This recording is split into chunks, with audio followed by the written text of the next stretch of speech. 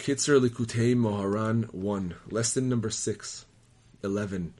Humility is the most crucial element of repentance. In other words, a person must let himself be trampled on like a desert, Eruvin 54a, and not pay the slightest attention to the opposition and insults he receives. Rather, he must hold on to the attribute of silence, and be one of those who listen to their own disgrace and do not respond, Shabbat 88b. Then he is truly called wise, and merits repentance, which is the concept of Keter.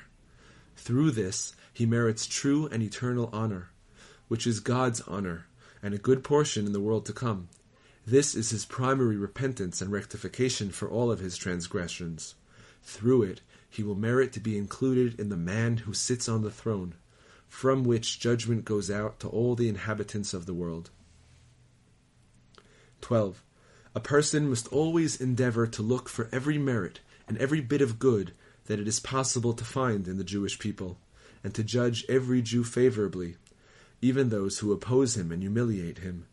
Then he will always be saved from strife, and in this way he makes a precious crown for God with all kinds of jewels. Lesson number 7, and these are the laws. Exodus 21:1. 1.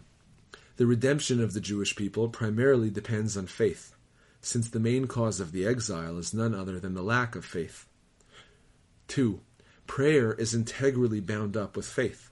Prayer is founded on the belief, the faith, that there exists a Creator who has the power to generate entirely new phenomena in whatever way he wishes.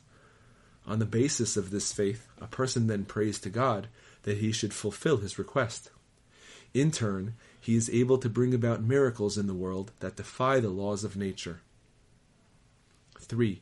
The essence of faith, and accordingly also of prayer and of miracles, is only in the land of Israel. This is the main conduit through which prayers ascend, and a person can accomplish what he needs with his prayers, as well as bring about true miracles and wonders in the world. 4. Faith, prayer, miracles, and the land of Israel are all one concept, and are all dependent on one another.